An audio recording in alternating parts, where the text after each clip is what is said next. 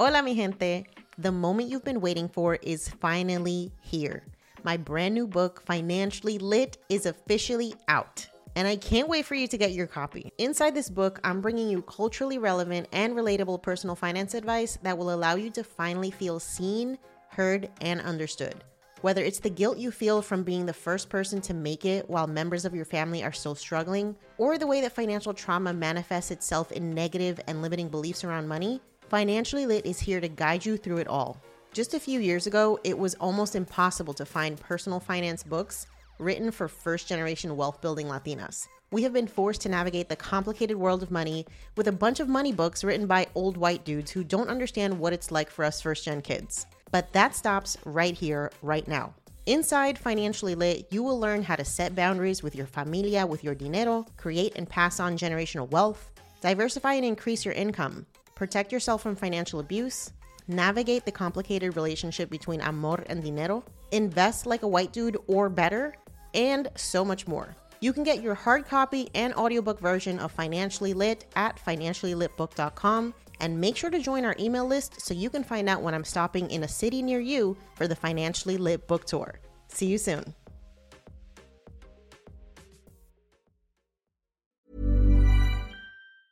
Hiring for your small business? If you're not looking for professionals on LinkedIn, you're looking in the wrong place. That's like looking for your car keys in a fish tank. LinkedIn helps you hire professionals you can't find anywhere else, even those who aren't actively searching for a new job but might be open to the perfect role. In a given month, over 70% of LinkedIn users don't even visit other leading job sites. So start looking in the right place. With LinkedIn, you can hire professionals like a professional. Post your free job on linkedin.com/achieve today. But it's just how we sometimes feel because we've always grown up being told that investing is just hard and that's, point blank, nothing more. So it took me a few years to actually start looking into it a bit more, researching it. I took some investing courses, I read a few books, and then I started reading the news and kind of building up my knowledge and my understanding. And I just had this light bulb moment where I was like, that's it.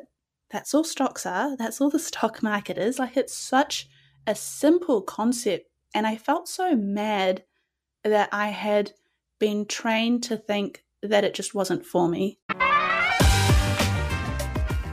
You're listening to Yo Quiero Dinero, a personal finance podcast for the modern Latina. I'm your host, Janice Torres, award-winning Latina personal finance expert. I didn't always have my financial shit together, but when I started looking for POC-friendly personal finance podcasts, I couldn't find any. And so Yo Quiero Dinero was born. On this show, I'll show you how to make dinero, how to keep your dinero, and most importantly, how to make it grow. Each week, I'm connecting you with the most brilliant minds in the world of money and business, so you can learn about investing, entrepreneurship, and building wealth. The best part, I'm dishing up all this knowledge with a sassy side of sazon. So if you're ready to be poderosa with your dinero, you've come to the right place. Let's dive in. Hola mi gente, welcome back to Yo Quiero Dinero, the podcast. This is your host Janice, and you're listening to episode 114, How to Become a First-Gen Investor with Simran and Sonia of Girls That Invest podcast. Sim and Sonia are two millennial investors who are extremely passionate about all things investing and personal finance. With just 20 to 30% of women investing in stocks, Sim and Sonia have made it their personal mission to make sure young women are represented in the financial media space. They love creating investing education that's inviting and enjoyable to consume, and since launching their podcast, Girls That Invest, which breaks down the intimidating and not so well-taught world of investing and growing wealth, they've become the largest investing and stock market podcast for women worldwide. You can follow Sim and Sonia on Instagram at Girls That Invest. In this episode, we're going to talk about growing up with immigrant parents and the conversations around money, how they first learned about investing, the initial steps that they took to become investors, the limiting beliefs new investors may have around investing in money, plus top tips on when you should start investing, and some resources for folks who are based in New Zealand. So if you are ready to become a first-gen investor, stay tuned. Before we hop into today's conversation, I want to remind you to follow us on social. If you're loving this podcast and you want more community, you want to find out more about our events and all the stuff that we have going on behind the scenes, You can find us on Facebook, Twitter, TikTok, YouTube, Instagram, and everywhere else you love to hang out on the internet. If you're loving this podcast, please take a moment to leave us a review if you listen to us on Apple. It's the easiest way to share our podcast with people that you know and love, and it helps us get discovered by amazing listeners like you. So take a moment, leave us a review, share us with your friends and family, subscribe so that you never miss an episode, and make sure to check out our blog, YoQuieroDineroPodcast.com, where you can sign up for our email list and you'll never miss an episode. Plus, you get exclusive invitations to our live events, special discounts for our digital courses, and as always, our best personal finance tips and advice to help you be poderosa with your dinero. Thanks for listening. Now, let's get into the episode. Ladies, thank you so much for being here. Let's start off with some introductions. So, my name is Simran. I started Girls That Invest a year ago in March 2020. I feel like a lot of recent startups kind of began during that lockdown phase during COVID, and we were all kind of bored. And it's just grown to be this online space on Instagram and a podcast where we just break down investing terms and make it a little bit more easy and fun. Sonia and I have been best friends since we were like 5, and we never spoke about money. And then when we started to, we realized it was such a taboo topic, and like, for what? Like, why don't we speak about it? Yes, that is a very common story, and I just want folks to know you are not of Latinx heritage, so it's not just us that's not talking about this, right? Where's your family from? So I am Indian, and so is Sonia. We're women of color living in New Zealand, and even in New Zealand, our culture, Kiwi culture, so like the culture of the country, no one talks about money, and it's so taboo. And then investing is just like one step further. Like, someone might tell you how much they've saved, but they're not going to talk about if they're investing or not, or like how to get started. And it benefits no one. Absolutely. Sonia, let's have you introduce yourself. Hi, I'm Sonia. I am 25 years old. I'm a full-time team leader at a contact center, so that's my profession. Sim just explained, I started this investing journey in lockdown last year, so back in March, and it was inspired by a conversation that Sim and I had as well. So it was amazing what's come from us just talking about our money, and also her educating me a little bit on her investing journey and how this world all works as well. Yeah, I love that this was all the product of a conversation. And I think that just speaks to how powerful it is when we do start talking about money. So let's talk about what your respective families' relationship with money was like growing up. And we can start off with you, Sonia. What did you learn about money as a kid, or maybe not learn? Yeah, I think, bless my parents, they're immigrant parents. They were doing their best, but we never had open conversations about money. What I knew was that I was taken care of, and I was never made to feel that I was missing out on anything. But in terms of even saving money or things like investments, we never talked about it. So what I learned was to not talk about it, and therefore in my social circles and with my friends, and even Sim and I, for being friends for so long, like we only just started talking about this a year ago. That was my biggest takeaway from growing up with like my parents. And how long have you known each other? 20 years. Wow. So 20 years of friendship and you just started talking about money.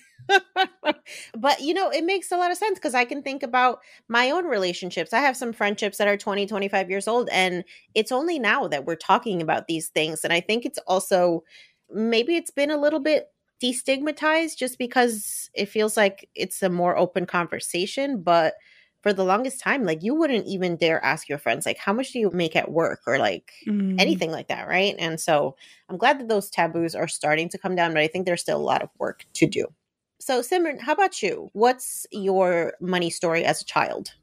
Yeah, so I think very similar to Sonia's, I had parents that would not really speak about like how much they made or what was going on, but I would always be very interested, and I would actually ask them like, hey Dad, like, how much do you make? Mum, how much do you make? How much do these things cost? So I always had an interest in it, but I felt like I was always having to ask, like no one wanted to share these figures with me unless I poked them. And so I always kind of viewed it as, oh, I'm just being a bit nosy. I should probably not do that with like people outside of my family. And yeah, like we were saying, only until last year, 20 years into friendship, Sonia and I were like, okay, how much do you make? How much have you saved? How much do you invest? And it was so interesting, so mind opening. And it just made us feel like if she can do it, I can do it. And if I can do it, she can do it. And we just grew so much more by opening up. I'm curious what the conversation was that sparked this realization in both of you that you need to be more transparent about money and you need to learn more. Oh, that's a good question. Do you remember, Sonia? I do. We were in your old flat. We were on the floor. And I think we were talking about other things and just life goals. And then it was how much you're making this year as a first year optometrist, sorry, because that's her day trade. And then I shared what I was making, and then we talked about savings. And I think I've always had a keen interest in personal finance, just not the investment part of it. And I learned a lot of that from my brother. And so I was just kind of sharing what he's taken me through and a few books that we've read. And I think it just stemmed from there. And it was over an hour. It was a really good convo. Yeah, that's fantastic. Okay, so who finds out about investing first? Was it you, Simran, or was it you, Sonia? It was Okay, so what did you learn? So my experience with investing started when I was back in university, and the first time I'd heard about it was a conversation where a guy was telling me how his friend who was in medical school, he invested his money and paid off his student loan, which would have been like $60,000, $70,000 in New Zealand, which is, I guess, not a lot of money compared to the US.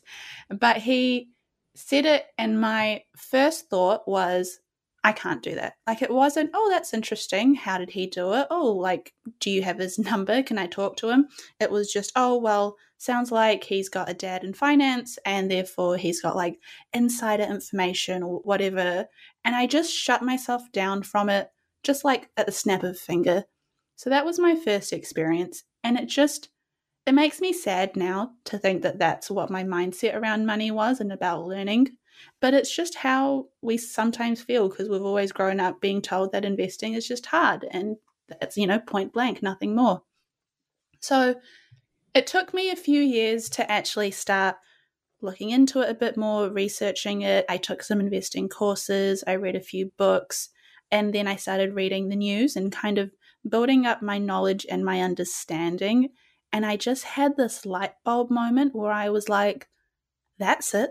That's all stocks are. That's all the stock market is. Like, it's such a simple concept. And I felt so mad that I had been trained to think that it just wasn't for me.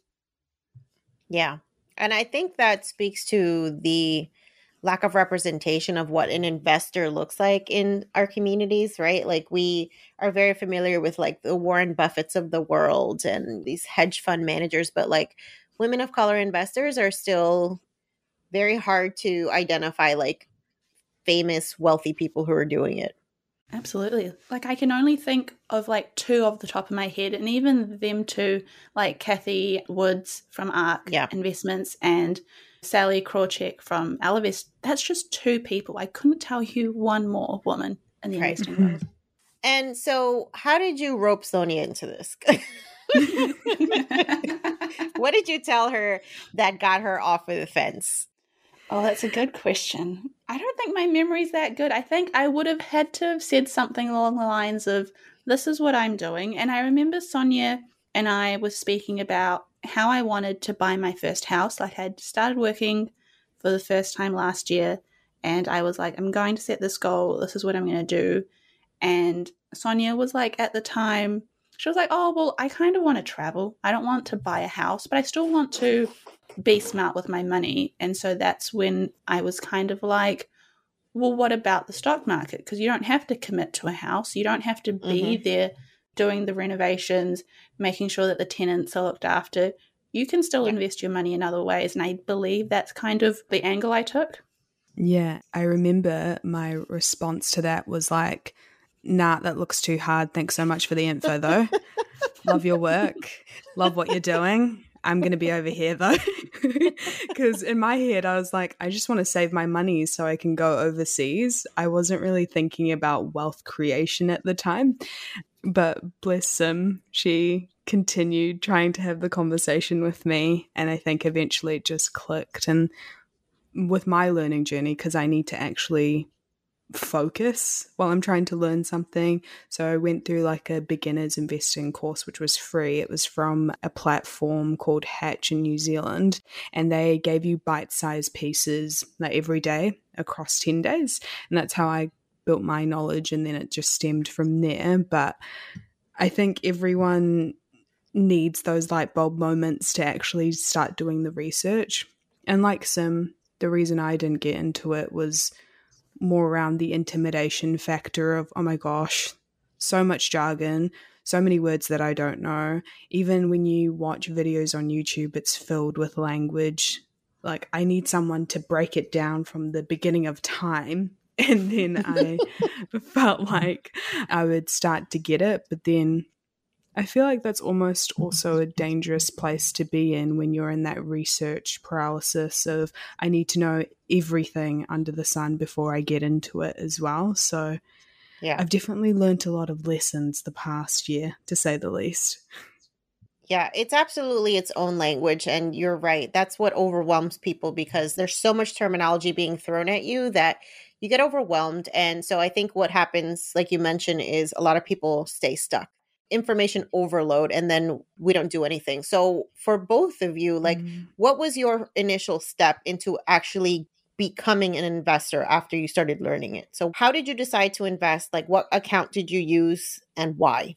First, I tried out what we call like a retirement fund. In like the US, it's like the 401k. In New Zealand, we call it KiwiSaver.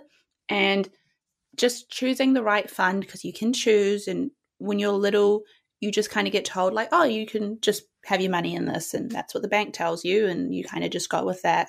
So being able to choose the right retirement fund and actually understanding what was in these funds was my first step. And then I was like, you know what, I think I can do this. I feel, and this might be a bit of a generalization, but I feel like female investors, from what we've seen in our community, we want to understand it all and then jump into it, whereas our male counterparts tend to jump straight into it and then learn on the go, and they'll buy like a stock of this, a stock of that, and they go, oh, that did well, that didn't do well, and it's like a positive feedback loop. Whereas what I needed to do for myself was learn it all, and then when I did, I was like, okay, I'm going to open up an account. I used Hatch, which is a New Zealand-based investing broker. It's probably similar to Robinhood. That would be the best way to describe it. And it was just US shares, so I jumped in. And yeah, it was so straightforward. It was as easy as buying a shirt off ASOS. Like, you just click on the company you want to buy or the fund you want to buy, you go to the checkout, and that's it. And I was just shell shook because I did not understand how something so easy had been so gate kept for so many years of my life. It's almost underwhelming, eh? You're like, I thought that something was supposed to happen now. Yeah. How about you, Sonia? What was your first foray into investing? Yeah, it's kind of similar to Sims. It started off with KiwiSaver. I didn't even know that I was in KiwiSaver and had been since I was 16, since I started working. And it was just, again, like, my dad was like, you need to do this, but didn't explain the why behind it. So for years, I was just like, yep, it's doing its own thing.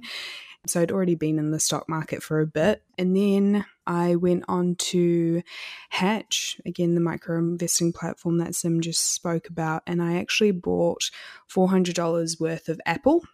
And I went with the advice of, if you like this company, if you know about the company, if you use their products, then that's a great way to start. Now, I love Apple products. I have a MacBook, I have an iPhone. I've always loved them. So I know what they're about. I watched a documentary or two about Steve Jobs. So I was like, why not? So yeah, that's my very first investment. That's fantastic. I'm so glad that you guys didn't allow the abundance of information to stop you, because that stops so many of us. So I'd love some advice from each of you as to how to prevent that overwhelm. If you had to pick an area to focus on as a brand new investor to focus on to educate yourself, what would that be? We can start off with you, Sim. I think the main concern that we get from our community members, or like people that like reach out to us and they're like, oh, I really want to invest, and that but is always, I'm scared I'm going to lose money. And I think that's so fair, because if you work a 9 to 5, if you're busting your ass every day, you do not want to lose a single cent. And I felt the same way when I had started. So I think understanding the different levels of risk and understanding that you might invest in something that is less risky and someone else might go for something that is more risky, and that's still investing in the stock market. It's not all the same. I think that would be my first area of jumping in. And if I had to give someone one thing to Google today, it would be Google the S&P 500's track record over the last 40 years and just see what the top 500 companies of the US have done over the 40 years, and you'll see it goes up and down, but you'll see an overall trend line of it going up. Always recovers after every crash if you are investing for the long term. So I think that would be my advice here. I love that perspective. How about you, Sonia? My biggest piece of advice would probably be that there's no right path to investing, or there's not a right profile of an investor that you can copy and paste for yourself. I think a lot of the advice that we give stems from, one, just knowing yourself a little bit better and taking the time to knowing what your risk appetite is, like Sim said, but also how you like to learn, how you want to do things, what your values and ethics are, because then that will also help with your investments. Like, I think the biggest thing that people think is that, or one of the biggest things, sorry, that people think is that there's a sense of compromise that you feel with investing. So you're like, I have these certain ethics or values, I'm going to have to compromise that for wealth creation, which is not the case at all. And it's amazing what your path will look like and how clear everything will be when you invest some time and just getting to know yourself a little bit better and like reflecting as well. You know what I find really interesting, that you both based in New Zealand are investing in US companies, which I think there's this like idea that for some reason, like you can only invest in your stock market. Like us as Americans, like we can't invest in international funds and companies. And I think that's a huge myth. So I think that's awesome. One thing I want to talk about, which I've learned in just my journey about learning about investing around the world, is this idea of a superannuation. So you guys have this in New Zealand, and I'm thinking this is somewhat similar to like the Social Security program in the US, but is that accurate? It's more similar to like the 401k, which is that you're investing for your retirement. So what that does, you basically, whatever you earn from your job, you can opt for like 3% or 8% of it to be taken out of your salary and put into an investment fund. And then your employer will match that money out of their own pocket. And then the government tops that up. And then there is also this thing, there's a superannuation as well, which is similar. And that's that when you turn, is it 65 or 70, that you get like $400 a week from the government, which is absolutely nothing. And it's just another reason why we need to be so focused on growing our own wealth and creating our own nest egg, because the average rent in New Zealand is like $500, $600. So you're paying nothing, essentially. Yeah. Wow. And the superannuation program, is that like mandatory or is that voluntary? It is voluntary. It's heavily encouraged. Highly suggested. Okay. Yeah, that's really interesting that the government provides some funding for that, because if you know anything about the American retirement system, there is none. It's like, figure it out, y'all. Every man for himself. It's like the freaking Hunger Games, essentially. But it just speaks to this idea that I think millennials are the first generation where we're like completely on our own. And that's why it's so important for us to learn these wealth building techniques, because we don't have another choice unless we want to be working forever. I think that's an interesting point as well, because I wonder if that attributes to the reason why Kiwi investors are just slower to get on the investing track compared to Americans, because we know that we've got the pension at 65 and we've kind of got that grace. But even then, with things like inflation, you can't really rely on just the pension. Yeah. So let's talk about the limiting beliefs that so many new investors, I think especially women, have. We touched a little bit upon this idea of like, you're going to lose money, and that investing is seen for many people as gambling, which is not. But what are some of the other limiting beliefs that you see your clients tend to have? Is it that they think they need to pick one stock, or they'll never make any money? Is it just they think that the men in their lives should be managing money? Like, what's going on? My business used to be weighed down by the complexities of in-person payments. Then, Tap to Pay on iPhone and Stripe came along and changed everything. With Tap to Pay on iPhone and Stripe, I streamlined my payment process effortlessly. Now I can accept in-person, contactless payments right from my iPhone. No extra hardware required. What's truly remarkable is how I can cater to all of my customers' payment preferences. Whether they're using cards, Apple Pay, or other digital wallets, Tap to Pay on iPhone and Stripe ensure a smooth checkout experience every time. And it's not just me. Stripe helps businesses of all sizes, from local markets to global retailers, scale quickly and stay agile. To learn how Tap to Pay on iPhone and Stripe can help grow your revenue and reach, visit stripe.com/tapiphone. Selling a little or a lot? Shopify helps you do your thing however you cha-ching. Shopify is the global commerce platform that helps you sell at every stage of your business. From the launch your online store shop phase to the first real life store stage, all the way to the did we just hit 1 million orders stage? Shopify is there to help you grow. Whether you're selling scented soap or offering outdoor outfits, Shopify helps you sell everywhere. From their all-in-one e-commerce platform to their in-person POS system, wherever and whatever you're selling, Shopify's got you covered. Shopify helps you turn browsers into buyers with the internet's best converting checkout, 36% better on average compared to other leading commerce platforms. And sell more with less effort thanks to Shopify Magic, your AI-powered all-star. What I love about Shopify is how no matter how big you want to grow, Shopify gives you everything you need to take control and take your business to the next level. Shopify powers 10% of all e-commerce in the US, and Shopify is the global force behind Allbirds, Rothy's, and Brooklinen, and millions of other entrepreneurs of every size across 175 countries. Plus, Shopify's award-winning help is there to support your success every step of the way. Because businesses that grow, grow with Shopify. Sign up for a $1 per month trial period at shopify.com/dinero, all lowercase. Go to shopify.com/dinero now to grow your business no matter what stage you're in. Shopify.com/dinero. I think the third biggest thing that we've come across, besides like people thinking it's like gambling or that it's risky, is that, and this is something me and Sonia both also thought before we started the journey, so there's no judgment here, but it was the idea that you invest once you're rich, or that investing is for the rich. Well, now we laugh about it because investing is how you get to that level of wealth that you are after and how you get to financial freedom.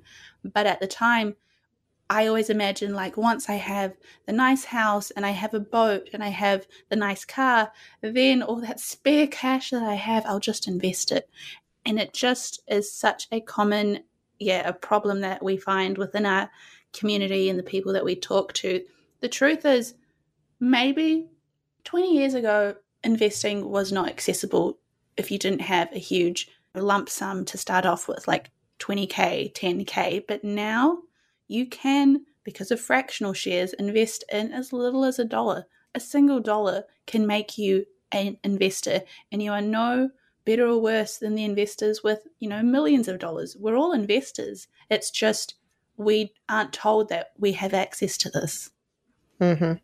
I'd agree. I think it just, to echo what I said earlier, there's no right path to investing and there's no investor profile that you should be trying to emulate. And I think people think, oh, if I'm not investing $1,000 a month, then what's the point? It's just not the case anymore. Yeah. Can you break down fractional shares for those who are hearing that term for the first time? What does that mean and what are you doing when you purchase fractional shares? Yeah, absolutely. So fractional shares is basically saying that if you took a share and you wanted to buy it, let's say Amazon, for example, because this was the first share I had bought and I had bought it as a fractional share. When I was buying shares, Amazon was about $1,000 or $2,000 for one share. And I did not have, nor was I willing to spend a single $1,000 just on one share. It could go down. It was too much money for me. So what I did is I bought $300 worth of one Amazon share, which was like 0.01% or something like that. And so my $300 will go up and down in the same percentage. Like if Amazon went up 10%, my $300 will go up 10%, or it would go down 10% based on what the stock would do. But you're basically buying a small piece of one stock, which makes it so much more accessible. Yeah. I think that's important for folks to know, especially if you're just starting off on a budget and you don't have a lot of money to begin investing. That's the perception that a lot of people have, is that you need a ton of money to get started. And so I think the beauty of fractional shares is that it really does expand the accessibility to the stock market to anyone. Like you mentioned, you can start with $1. So along those lines, obviously a lot of us are dealing with debt. Either it's student loan debt, some of us have bought homes. There's a lot of people who are trying to figure out, like, should I be investing while I'm in debt, or should I tackle debt first and then begin investing? And I'd love your thoughts on that. I personally was debt-free before I started investing. So when I got my first full-time job in 2018, I was making manual payments towards my student loan, even though with the way that New Zealand works, it's automated. How do I explain it? Simply. Your like wage takes out money and gives it towards your loan before the money gets in your bank account. You don't have to think about it at all. Like, it does it for you. But I was making manual payments, and then I also had my emergency fund built up as well before I started investing, because that was for my own peace of mind, because I was very much so, I don't want to lose my money. And my risk appetite was very low. But also, that was because I didn't know any better and I wasn't on this investment journey back in 2018. So I think it's really hard to say you should do this and you should do that. I personally like the way that I did it because I had that peace of mind of being debt-free and having that safety net there. And the money that I was investing was almost seen as play money, but that is a massive privilege. And I recognize that. And I think the way that I was able to do it, like, not everyone is afforded the same privilege either. So what about you, Sim? I think my take on it is that if you have consumer debt, that's probably like with a high interest payback, like that's probably the kind of debt that you want to tackle before you start investing. So my personal steps, if I was recommending anything, was tackle the consumer debt first. You want that all gone if you can. Then you want to have at least some sort of an emergency fund and have that saved up like 3 months worth. And then once that's done, then feel free to start investing. The concept of should you pay off your mortgage first or invest in the stock market, I think that is such a good question. We get it all the time. I don't even know if I personally know the answer to it, but as someone that has bought my house on my own and I'm the sole, payer of my mortgage, I've also got money in the stock market. And for me personally, I'm comfortable with just paying the bare minimum on my mortgage, whatever the mortgage requires me to, and then investing the rest in stocks because the interest rates are really low right now. The stock market is, in my case, I think it's doing quite well. And so I'm happy to take that risk and do it that way. But I think it really depends on your personal beliefs and your personality, if you'd rather just get the debt out of the way, then yeah, maybe hold off for a little bit and see how you feel. That's why they say personal finance is personal. There is no right or wrong answer. Exactly. So let's talk about your investing philosophies. Some folks are very into like index funds and ETFs because of the built-in diversification and the lower risk associated with that type of diversification. And some folks are like all in on individual stocks just because of the growth potential.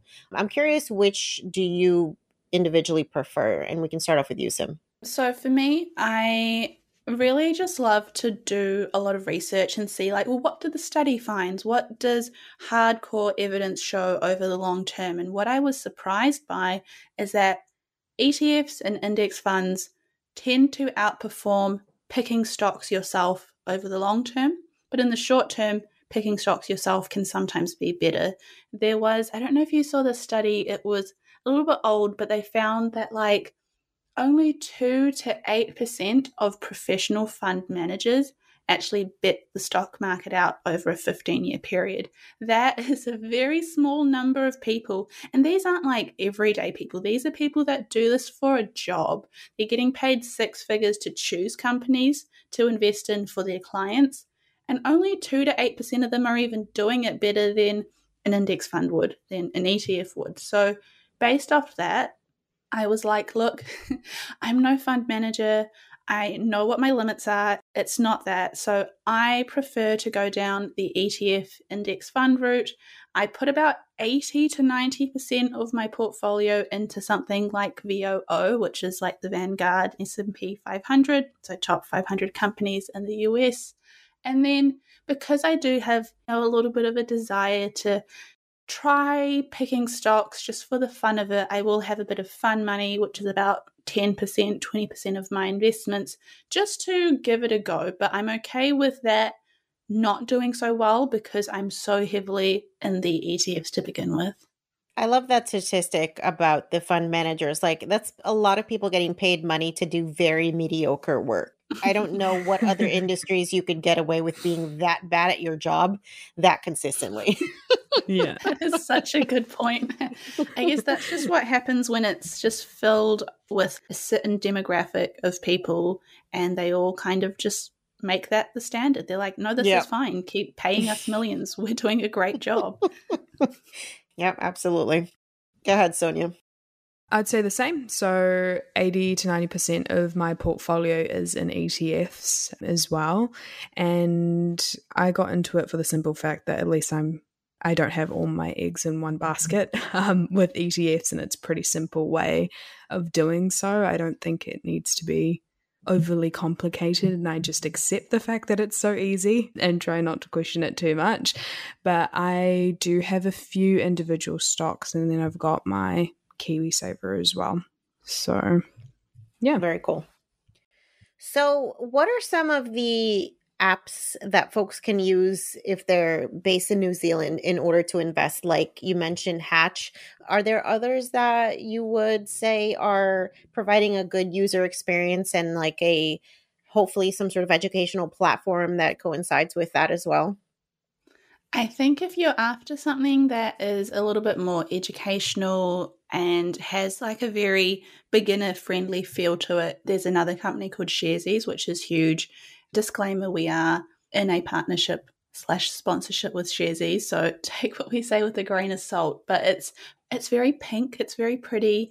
It invests in the US market and the New Zealand and Australian market, whereas Hatch just does the US. And they're both very good at just making it seem so pretty, so friendly. And I know that sounds silly, like why does an investing platform have to look pretty? But you just feel like it's for you. You feel like they want you to be there and you're in a space that is made for you, as opposed to something that just feels so like Interactive Brokers, where it's just so overwhelming. And yeah, I think those are really the main two. There's a few here and there. We don't have as many as the US does, but I think we've got enough to sort of tick the basics. Yeah, I just checked out their website. It is super pretty, and I'd love to include your link in the show notes. So if folks want to check that out, be happy to provide that. All right. So let's talk about your best advice for someone who is ready to invest. Maybe your favorite resources on where they can start to learn, if that's a favorite book, a favorite podcast, a favorite influencer. What's your respective favorite resources for learning about investing so that folks can finally get off the fence? I think this sounds a bit funny, but Yahoo Finance is actually a really good resource. They have every stock, if you search it up, they have all the information that you need to know about it. And then if you want to know what things mean and you're more of like a reader, then Investopedia.com has so many great articles that explain things. If you are into listening to podcasts, for example, if you like audio, then the Girls That Invest podcast, we break down every single thing about all types of investing, what crypto is, what an NFT is, how do you actually make money in the stock market. And then if you're more of like a visual person, you just want like little bite-sized bits of information, our Instagram is a good place to start as well. In terms of books, Sonia, did you have like some examples since you love reading? I have so many books that I could recommend. Top 5 off the bat would be, well, at least the personal finance books that changed my life. Psychology of Money, Your Money or Your Life. Rich Dad, Poor Dad is a great one. And then you've got, I guess, the more traditional ones. The Intelligent Investor, is that the one you're thinking of? Yes, oh my God. Yeah. The Intelligent Investor, which I feel like is a classic, but it's also filled with jargon as well. I think horrible book to read, but it has so much good information. Yeah, it's so boring. And like I found myself reading pages over and over again to make sure it made sense to me. But it's still a good resource. But I think if you're just starting out, again, I don't mean to sound like a broken record here, but if you know how you learn and what your learning style is, it's going to be so easy to facilitate that, because we're in an age or time where people are talking about it.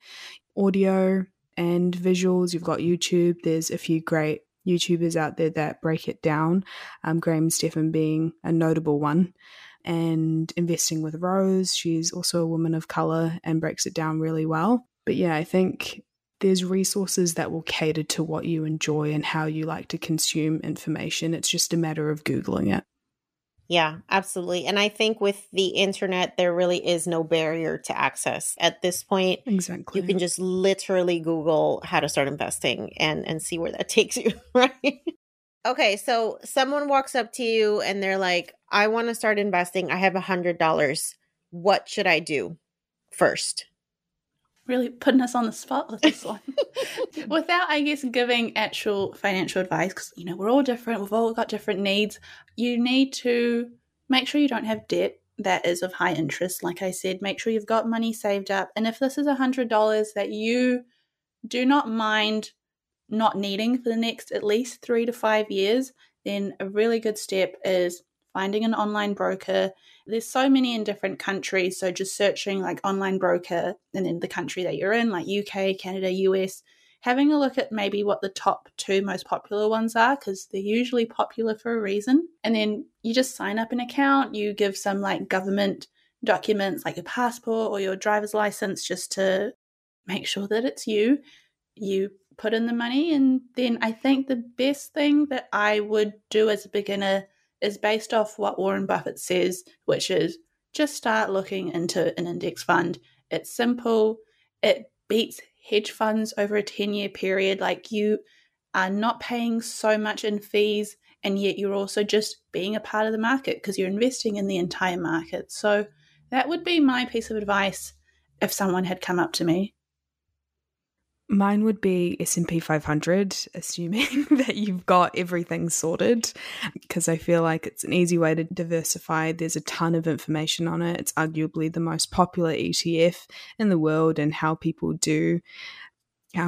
get started. So yeah, assuming that you've got everything sussed and you are happy to have this $100 as play money, just chuck it into the S&P 500. Why not?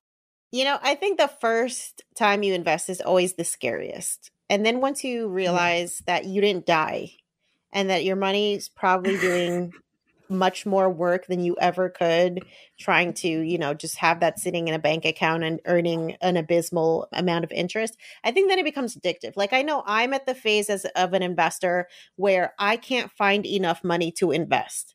I am bringing my bank account close to zero every time I get paid because I'm just like, where's the money? Let's throw it all at the market. Now I'm saying I'm on the other side of the extreme, but it really does become addictive once you see the power that the stock market has to grow your wealth in ways that you can't do anywhere else. That is so true. Oh my God, yeah. I was like that as well when I first started, and it would become things like, do I want to spend $50 on this really nice top, which is totally fine, or could I put it towards my little bank account where I then put all that money into my investing account at the end of every month? It just becomes like, what do I value more? And for some things like coffees, I'll still spend the money because it's important to me. But it's so fun to like realize that, yeah, it just becomes like a game almost. Yeah. Well, let's find the loose change in the couch that we can invest. Yeah. It's so motivating. I feel like that's the case with most things. Like when you start seeing your savings grow, you're like, oh, I want to chuck more money into it. Or when you start working out more, you're like, oh, I noticed some changes. Let me continue this great habit. You could apply that to everything. And I think it just goes to show the hardest step to take is actually starting. Just got to rip the Band-Aid off. Absolutely. And I love that you touch on the value-based spending, Sim, because we don't need to cut everything out of our lives in order to become good investors, right? Like, I think part of building wealth is knowing that you're not making it an excruciating, miserable process. It's you taking care of your future self. And I'd be curious for both of you, like, what is your ultimate goal as investors? Do you want to retire early? Are you saving to help your parents as they get older? Are you planning for a future family? What is your ultimate goal for your wealth building journeys? For me, at this moment in time, I'm truly a buy and hold type of person. I don't anticipate that I'd touch my investments in the next 10, 15, 20 years. In terms of the goal, I do hope for an early retirement. Me working until 65 just does not seem great. Like, I just don't want to do that. With my parents, I think this is very people of color. I think can extend to Latino communities, but also very South Asian, Indian communities. I do have a certain amount of my paycheck every fortnight going into a bank account for my parents' retirement because that's really important to me. I'd like to fund that and make it happen and ensure that they don't have to worry about anything. They've done so much for me. My brother, it's time to pay them back. And in terms, top two intentions at the moment. What about you, Sim? Honestly, yeah, the same. Like, we are definitely part of the FIRE community. We see so much value in being able to have enough money to be able to walk away from certain situations. At least, like, for myself, I've grown up, like, the kind of culture that we're in is very patriarchal, and it's very, the man of the house makes the money and he gets to call the shots. And I grew up seeing that, with my aunties and the women around me. And it was just something that I didn't want for myself. And I was like, if I can be financially independent, I can walk away from any situation where I just feel disrespected, whether that be in a job, whether that be in a relationship or a marriage. Some people have parents that might have money, but then use that as a way to like leverage them getting their way. Like, don't marry this person, otherwise, you won't get your inheritance and things like that.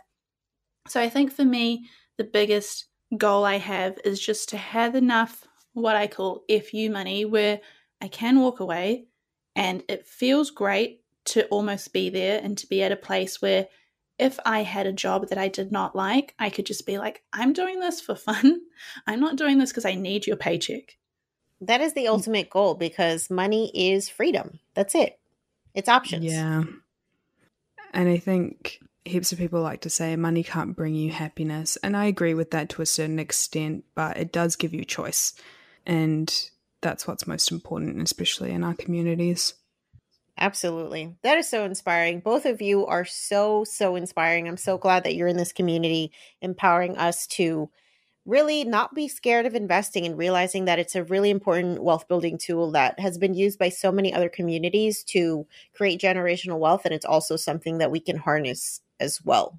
So before we end the interview, I'd love to know if you have some sort of money mantra or affirmation that you boost your confidence with as an investor, or that you just channel in order to stay focused on your wealth building journeys.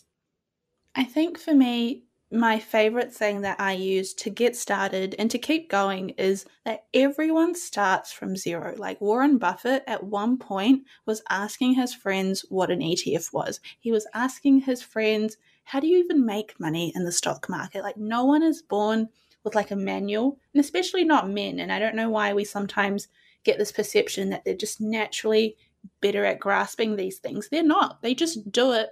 They don't know it, but they'll just do it.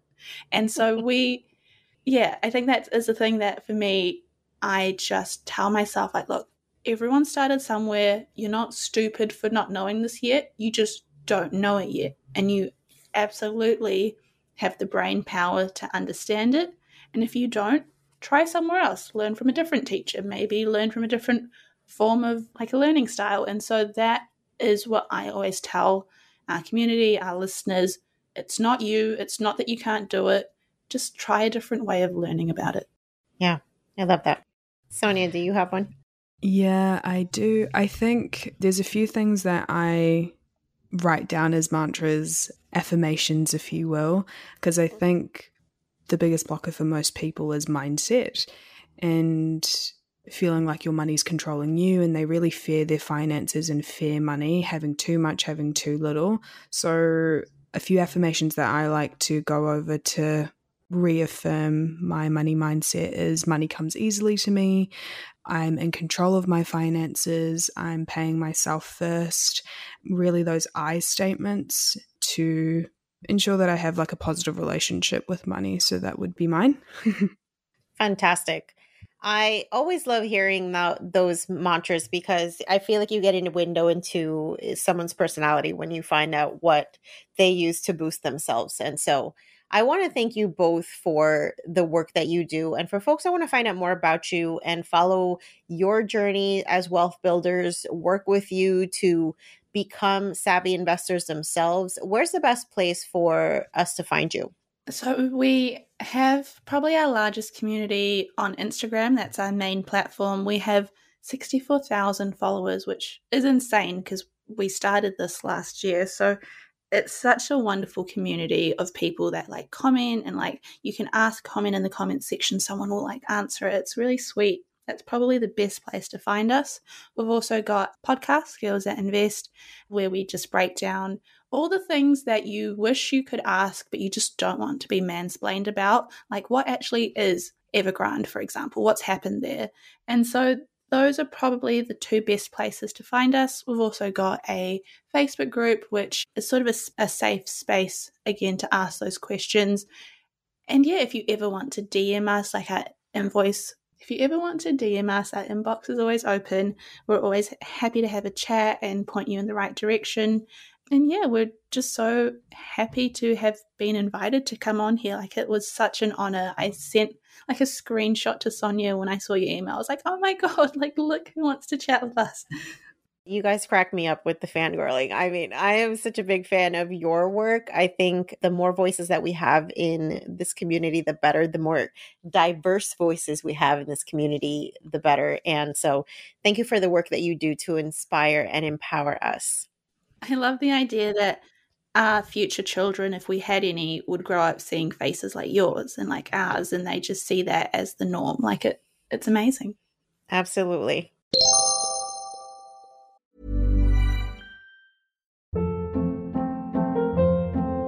Hold up. What was that? Boring. No flavor. That was as bad as those leftovers you ate all week. Keke Palmer here. And it's time to say hello to something fresh and guilt-free. Hello Fresh. Jazz up dinner with pecan-crusted chicken or garlic butter shrimp scampi. Now that's music to my mouth. Hello Fresh. Let's get this dinner party started. Discover all the delicious possibilities at HelloFresh.com.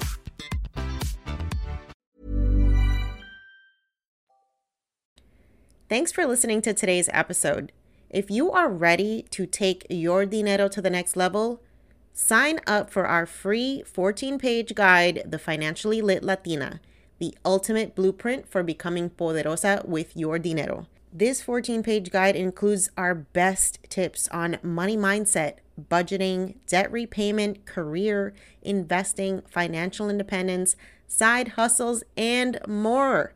And you can get it completely free. So to get your copy of The Financially Lit Latina, just head over to yoquierodineropodcast.com/start. That's yoquierodineropodcast.com/start and start transforming your dinero story today. Until next time, stay empowered, stay inspired, and stay poderosa.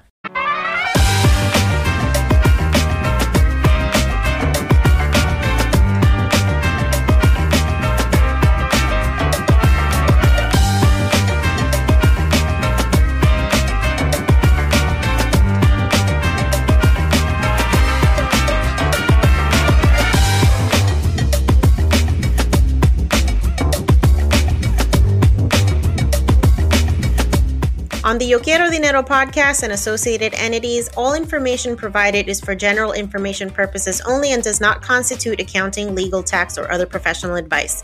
Listeners should not act upon the content or information found here without first seeking appropriate advice from an accountant, financial planner, lawyer, or other professional. We assume no responsibility for information contained on this podcast and associated entities and disclaim all liability with respect to such information, including but not limited to any liability for errors, inaccuracies, omissions, or misleading or defamatory statements. Usage of this podcast and associated contents constitutes an explicit understanding and acceptance of the terms of this disclaimer.